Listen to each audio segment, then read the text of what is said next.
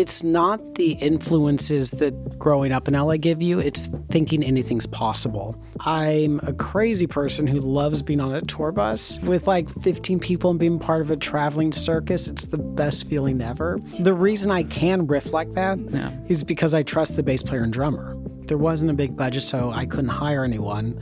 So I'm like, I'm going to play every instrument myself. In that room, he probably played at least 25 instruments. There's also a small room, and we kept ordering the smelliest foods. Who is with Vinny Fiorenza? There's a lot he doesn't know. There's a lot he wants to know. This is a podcast where he tries to learn from people who know things he doesn't. He'll be focusing on people from the worlds of business, entertainment, and the arts. His guests are people he finds fascinating and that he believes will bring value to others. Join him on the journey on finding out who is.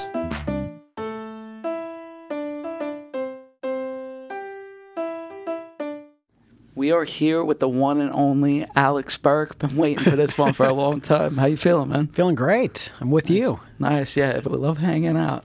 So tell the audience, where is Alex Burke from? Where'd the origin story begin? I was actually born in L.A., one of the few people born here. Grew up in Laguna Beach, Orange County. Was always playing jazz around town in L.A. growing up. Wound up in a Nickelodeon pop band with Drake Bell as a young kid, playing on The Amanda Show. Used to play with like Reeve and Zane Carney at B.B. King's growing up as a kid. Like, all over the place. And it just, blew up from there. What does it like mean to you, like growing up in this area? I'm sure there's a lot of influences.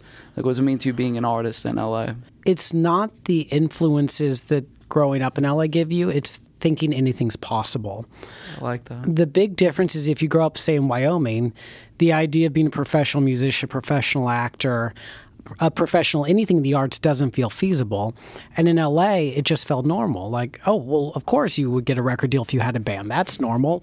What doesn't seem normal is not working. What doesn't seem normal is not pursuing that passion that you have.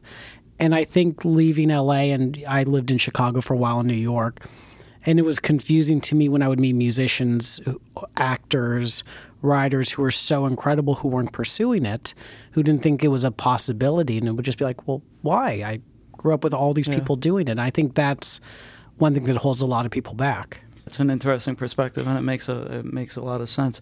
Did your family have any influence on you becoming the artist that you are? Yes and no. Okay. Give us both. They never once pushed me. They never once said I had to practice and I had to work. But when I said I wanted to do music and acting and writing, they essentially said, great, that means you practice 10 hours a day. They said, if you want this, you have to just be absolutely relentless. But the second you don't want it, do something else. Yeah, I know for a fact that hasn't changed. Yeah. They found me the best piano teachers, the best everything teachers, and really nurtured me. Did they have a musical background as well? They did not. Oh, wow. Yeah, my mom told me one of the first things I told her was to stop singing when I learned how to speak. That's funny. She's tone deaf, and when I first learned how to speak, I asked her to stop singing because she was terrible. And she said it was one of the hardest things I ever said to her.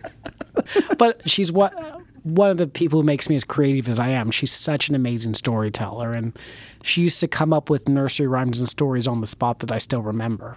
Being from LA, growing up here, did you have any Hollywood friends as a kid? No. I had friends growing up who became Hollywood. Nice. But no actual Hollywood friends. I used to always see Richard Dreyfuss at Jerry's Deli, and he would pat me on the head when he would walk by. But that's about the extent of it. That's pretty cool. I know that you play a lot of instruments. Which was your first? Piano. Yeah. Would you say that might be your favorite? No. No. Okay. Vibraphone's my favorite to play. Vibraphone. Could you explain to the audience what a vibraphone is? You all don't know what that is. It's essentially a gigantic metal xylophone that you play with two mouths in each hand. I heard a recording when I was a kid of Hallelujah, not the Leonard Cohen Hallelujah, but the old jazz standard. And there was a trio record with not Benny Goodman, with Lionel Hampton, Art Tatum, and Buddy Rich. Lionel played in Benny Goodman's band. I'm used to combine those two names. But I heard their version of Hallelujah and Lionel playing vibes and just decided that's what I wanted to do. Nice. Yeah, I've actually seen you play that instrument. I didn't remember the name. Shows how much I pay attention. How many instruments could you play? Do you know? No, I mean, I got my master's in music. There's only 12 notes. So if I can find, 3 or 4 notes on an instrument, I can work my way around it and make you think I really know what I'm doing because of knowing harmonies and rhythms and whatnot. But I just like to challenge myself. I toured with Billy Ray Cyrus and recorded with him for about 3.5 years. And I got into an argument with a friend that I couldn't play mandolin at the Grand Ole Opry, and bought a mandolin and learned how to play within a month and played with him at the Opry. I love learning new instruments. And when you compose for film, I will constantly just find and seek out new instruments and use them for recording. And it's hard for me to spend money on digital instruments, VSTs, and you need them. Like, I have a great string library and brass library and all that. But you'll drop $2,000 on a good library, and 3 years later, that library's obsolete. Outdated, yeah. You buy a mandolin for $2,000, and A, it only goes up in value, and B, you have this beautiful instrument which you will love and cherish for your entire life. And when, it's Alex Burke's, that the value just goes up that much more. Yeah. And you'll play it at the Opry one day. There we go. I will. I'm getting messing around. So you just mentioned the gear and equipment. How often do you get new gear and equipment? You said you could hold down a mandolin for 20 years or something, but how often do you specifically try to get new equipment? I try to buy a new piece of equipment for every film I do. Or record, to be totally honest. For as much gear as I buy, I don't have gear I don't use. Any instrument, I'm not a collector.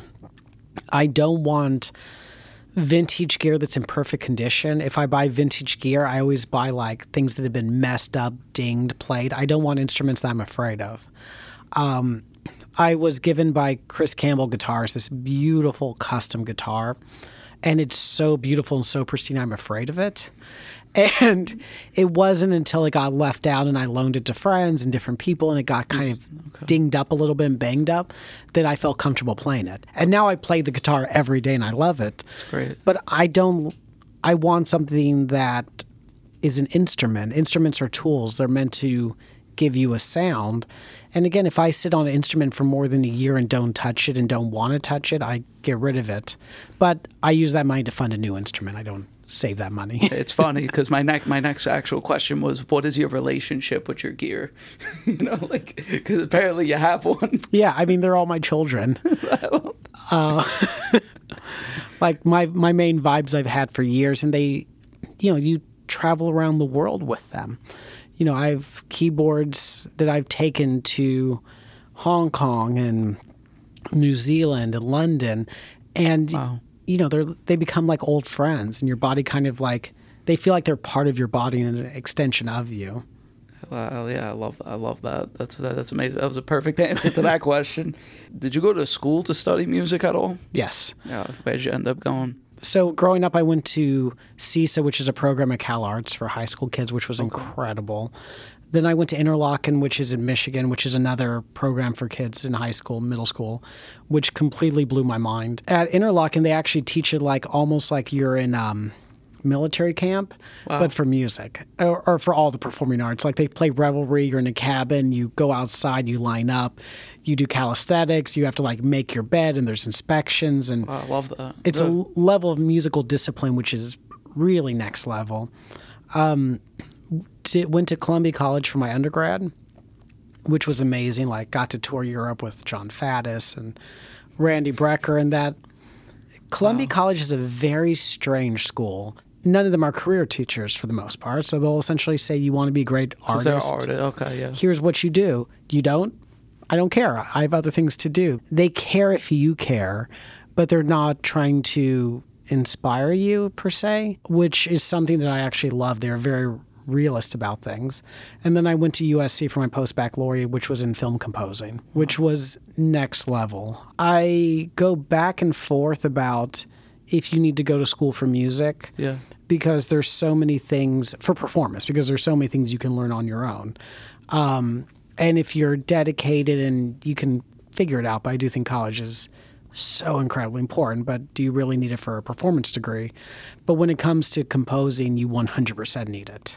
Oh, so that's good advice. You Because heard it here. no one will give a 19-year-old a full orchestra to compose and conduct for. Tell us about that, though, like in regards to, like, say, the college experience and, like, the composing side thing, and what it, for us, lay people, what is composing? Composing is telling the band, the orchestra, what to do. Yeah. Composing is figuring out what the sonic world is. And in music, producing, composing, playing, all the lines have become so blurred due to technology. Got it. And it's a bit of everything. But what college doesn't teach is they teach you how to compose always at the highest level, but they don't teach you how to compose pragmatically. My first film score, no one ever taught me this in college, and I would love to teach a class on this, is essentially how to budget and compose around your budget. Wow. Because most jobs, I've only done 2 jobs in my entire career that were not package deals. A package deal is, say, you get $250,000 to score a film, you pay for everything and you keep what's left over. And that job I did for $250,000, I did not budget well because I thought I was making so much money I made $800. Wow. But my first TV show, I was making $5,000 an episode, so about $20,000 a month. And by the time the show was done, I was $12,000 in debt, living in a friend's garage, essentially, because no one taught me how to budget properly and budget the orchestras and kind of how that side of the music business works. And there's things like if you're scoring television, just do footballs, or we call footballs, are just sustain notes. So like if the strings are just holding a chord for a while, that's a football. This is me airbowing. In college, you learn how to do all this like movement where if they're doing footballs, maybe you're having the lines move in and out. So even though the chords is staying static, the movement of the strings are all moving back and forth. But if this is TV, the strings are mixed so far in the background, you can't tell. Like, it just still sounds like it's sustaining. It's not the it's not the focus. I remember staying up for like 3 days writing this like great counterpoint to these sustained notes. Yeah. And I heard the final score and it was mixed so far back you couldn't tell. Also, I hired real string quartets and it could have just been a digital string because, again, it was pushed so far back because it's TV, you couldn't tell. I could have just held a chord and called it a day as opposed to working for 3 days straight and spending like thousands of dollars. You learn, now you understand like within the budget and what to choose and how to operate that exact system. One of my favorite scores was for a film I did, Adam Mervis wrote and directed, who wrote 21 Bridges and National Champions, called The Last Days of Capitalism, and there wasn't a big budget, and the movie takes place in Vegas, so I scored the film with like 80 synthesizers and tap dance. And it's one of my favorite scores I've done because also composing within a budget makes you creative. Yeah. Where I'm friends with one of the best tap dancers ever, Sarah Reich, who will just is mind-blowing. So let's write a score based around that budget, and it winds up creating really amazing art and inspiration, as opposed to films should always just have a giant orchestra. You mentioned TV with all the episodes. Which project were you mentioning, and what are some of the other TV-related projects that you've worked on? That show was called Frank TV. It was on TBS. Lasted 2 or 3 seasons, starring Frank Caliendo. I just wrote all the songs for Lady in the Lake, which is an Apple TV show starring Natalie Portman coming out. Yeah, they can't stop you. That process was wild. Got to co-compose with some really great friends like Sean Balthazar, Jake Leckie. And Bacon was the producer of that, and he's composing the score for that show. He produced like Kendrick Lamar's last couple records and the new Hozier, and Bacon's one of the most genius producers I've ever been in the studio with. That's incredible. I've only met you, 3 years ago now, and the amount of things you've done just in that time span is absolutely insane. Earlier, you mentioned working and touring with Billy Ray Cyrus. I know recently, within that 3-year span, at a minimum, you've worked with some massive global artists. Want to talk to some of those, if you could? I played accordion with Bob Dylan for the concert film Shadow Kingdom. I was scoring Love and Love Not. And I remember calling Anthony, the director, and just saying so I need to push things back a month. I'm recording with Bob Dylan and doing a film with him. Is that cool? Normally, if I lock in something, I don't change my schedule because it always kind of feels like an asshole move. But Bob Dylan kind of like came in front of us. So I think we understand. Yeah, I just recorded with the Boss for something that'll be coming out soon, Springsteen. Yeah, I was going to say Bruce Springsteen. Incredible. Yeah, I recorded a track with Avril Lavigne during the pandemic that was fun. Oh. Always working with so many people. He doesn't mess around. He gets everywhere. Now, the versatility that you have is so interesting, too, because I know now, and you have a long history with musicals as well. Yeah. Right now, you're currently working on a musical that got picked up. Could you just explain what the process of that is and the progress of this specific project? Yeah, I got hired by some producers to do a musical that's, slated to be on Broadway, meant to be on Broadway. We're doing out-of-town tryouts next year.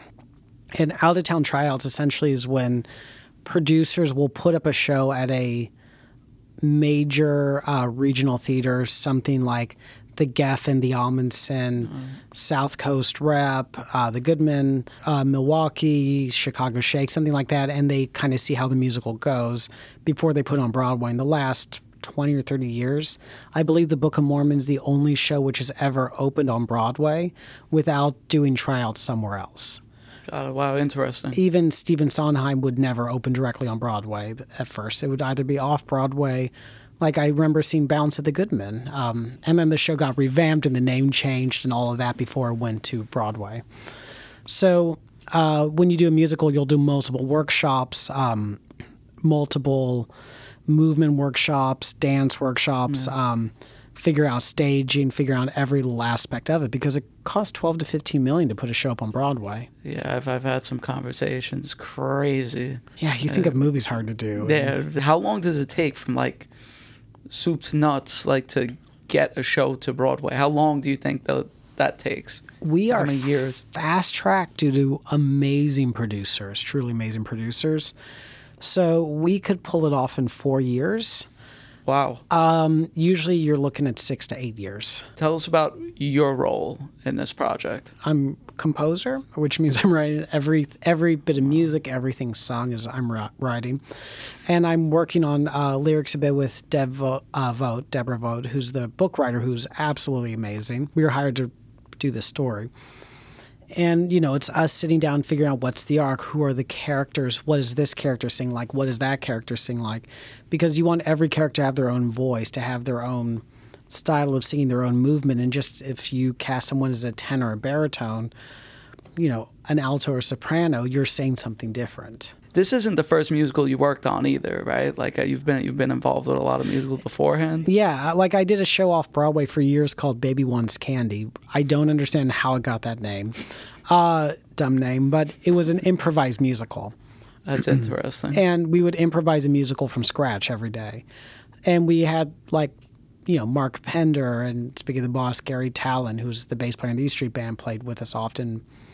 Pender's the trumpet player on The Late Show, Conan O'Brien, but also plays a lot with Springsteen. But we would have them playing with us and all kinds of great legends, and we would improvise musicals. And I've written musical numbers for like the MTV Movie Awards and Bublé's Christmas specials, and I've done a lot of musicals I composed for at Second City as well. But I think you've won the Name Drop Award for this show so far. I think you've won that trophy for sure. Oh my God, I feel so pretentious. That's also I can tell. No. I lived in LA, as I'll name drop too much. No. Correct me if I'm wrong. You're part of a project that was in Cannes this year.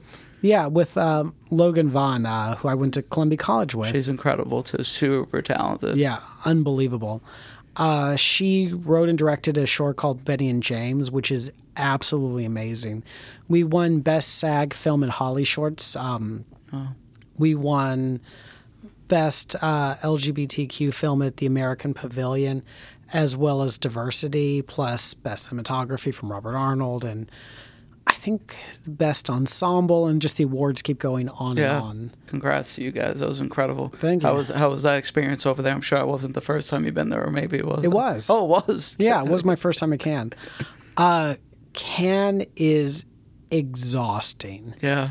I went with, and Mela sang the ending song, Mela Lee. We had a band together for years, Magnolia Memoir. She's now amazing voice actress and releasing some great music on her own. We got a really beautiful 3-bedroom Airbnb, and we thought it was going to be like a total vacation.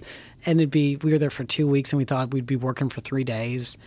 And Cannes is the most exhausting, nonstop, relentless trip I've ever been on. I needed a vacation to decompress from Cannes. When people talk about how exhausting Burning Man is, I'm like, you got nothing on Cannes. Also, I've never been to Burning Man, so, no one... I haven't been to either, so... But the amount of meetings and opportunities and things you get flown in for, and, wait, you're at this thing, meet this person, now talk to this person. I never saw any screenings besides mine. You mentioned a band you were a part of. I'm sure you've been in a lot of bands over the years. If you could give us a brief overview of your that history. Yeah, I mean, Drake 24/7 was the band we did on Nickelodeon and all that stuff. Those were Drake Bell. Yeah, and then that was a long time ago now. But we I had Magnolia Memoir with Mello. We had a couple record deals. We were with E1, and we were also with I forgot the other. Oh well, doesn't even matter anymore. It's okay. Just check my wiki page; it's on there. But yeah, we had a bunch of deals and really had some beautiful success with that band, and got to travel the world and play some amazing shows. I'm currently playing a band called Radiator King, which Anthony directed a music video for. Yep. With Adam Silvestri and Brian Viglione from Dresden Dolls. And you guys are super talented. What's going on with you guys now? It has been breaking my heart because Adam did a European tour, and I was putting the musical up in Northwestern in Chicago. We were workshopping it for a month, and dates changed kind of on both ends, and I was not able to go to Europe with those guys, and I am having so much FOMO seeing them on social media. Speaking of that, I know performing is one of your true loves. How has it been I guess kind of taking on some other roles and performing a little bit less? How is that taking a toll on you? Oh, it's actually been really hard. Yeah. I am desperate to perform more. Yeah. I miss it so much. I'm a crazy person who loves being on a tour bus with 15 people and being part of a traveling circus. It's the best feeling ever. But you get older and you start to realize unless you wind up in a band, like in the E Street Band or playing with someone like, James Taylor, who's had the same band for years, you start to realize you're like, okay, cool, you tour till you're not cute anymore, and then you teach. And you want more stability. Also, if I'm creative, I'm a writer, and if I only ever was playing other people's music and touring, playing other people's art, I think I would also go crazy. Performing something that I love that I always will have to do. But, if I had to pick one, it would be writing and composing and producing. Are you doing now what you thought you'd be doing a while back early on in your career? I mean, I thought I'd be the youngest person to win a Grammy, so I kind of missed out on that. Yeah, I'm doing exactly what I thought I would be doing, but it's completely different. The act of doing it is completely different than what I imagined, and my lifestyle is different than what I imagined. How so? I don't know if you could give a little bit on that, just to give perspective to, say, younger developing artists. Most of my work, if you watched me, it's me just pacing back and forth, kind of going crazy. Because the act of composing, the act of writing is not difficult. Playing's not difficult. The difficulty of composing is conceptual ideas. My dad was president of Laguna College, and he used to tell me that within 2 years of study, anyone can copy a Rembrandt and make it look almost identical to a real Rembrandt. But in all those hundreds of years since Rembrandt's been alive, no one's ever been able to think like Rembrandt. Gotcha. The act of recording, writing, mixing, all those things is not difficult per se. I could teach you and tell you everything I know in probably 2 weeks. It's it's figuring out what to do is the hard part. If I was composing for a scene, whose point of view am I playing for? What's the sonic sound of the world?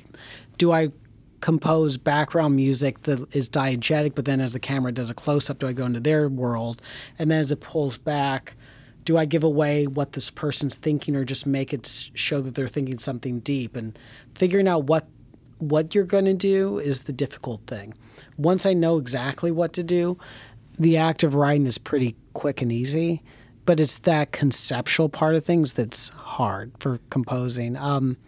And for performing, the part that I love is being in an ensemble and creating music together. Like, it's not hard to play a 3-chord pop song. That's easy, and especially with backing tracks and all that. Like, anyone could do that, but what's difficult is playing in a band. Like, syncing with the bass player and drummer and feeling like one unit and feeling like the whole band is breathing together. On top of that, like with songs like that, even like say riffing, and things like that. Like I've seen you riff like multiple times when I've been out with you at different performances. It's just so freaking impressive. Like seeing experienced artists do that. And that was pretty much just a compliment and a statement. I don't really have much of a question. The reason I can riff like that is because I trust the bass player and drummer. Love that. And I mess up constantly while I'm riffing, but they're hearing me and they're able to follow me, and I'm able to follow off them. Yeah. And then if someone messes up the form, we all move to where they are and follow that. And I love that. That's why I love live music. And it's the greatest. You actually introduced me to a lot of new instruments and ways of looking at stuff. And one of the main ways that you did do that is how we met. Through you composed our film Love and Love Not, my shameless plug on my own show. I should have worn that shirt too. Tell us about that experience. Like there was a big group of us, but 2 younger filmmakers come over to you and, like, I guess ask for advice and help them. What was that experience like for you? Well, I was really pissed off when I saw the movie because when I got asked to see it, Anthony was great. He was super upfront about what the budget was and with the timeline, all those things. And I was just like, well, I'm not going to do this. There's no way I can do this. And then I watched the movie and I'm like, damn it, I have to do this. This is really good. And I've told Anthony that. Anthony Callie, the director. I was pretty open with him where there wasn't a big budget, so I couldn't hire anyone. So I'm like, I'm going to play every instrument myself. And because I'm so pressed for time, I want you there when I compose, so you can direct me in real time. A lot of composers aren't players and can play as fast as me, but having him there so I can write in real time, and he could be like, no, actually more like this, more like that. So he'd be like, we'd be having lunch, he'd be on his laptop, and I'd be writing. He's like, yeah, more of that, or actually less of that, and he would direct me like an actor. And once I got the basic direction of things, I would fill in without him there. But that basic beginning parts of, like, what's the sound, what's the world, what do you want? And it was so much fun because it also saved me tons of time, because normally I would send things to a director and they would say yay, nay, what do you want? There'd be emails back and forth and different conversations. It would just add a lot of time. And with Anthony, having that real-time response was great. Yeah, he's very, very hands-on and knows what he wants. There's a lot of original music, man. It was just super impressive. I would visit them during their sessions and just smell these smells. And well, it was also a small room. it was an experience. And I've seen Alex play. In that room, he probably played at least, 25 instruments. It was also a small room, and we kept ordering the smelliest foods. It was during the pandemic. Essentially, I built in the backyard a recording studio, got a shed, and built a recording studio in there that then I could keep. It was gorgeous, though. Yeah. Oh, Andrew Monheim, who's built most of my studios, is a genius. But it had the barn doors open because it was pandemic times. Yeah. Yeah, it was quite the thing. But I'm going to switch it up a little bit. I'm going to do our little rapid fire session. Great. Ready? Do you personally have a favorite music artist? Yes. Tom Waits. Do you also have a favorite concert that you've attended? A bunch come to mind.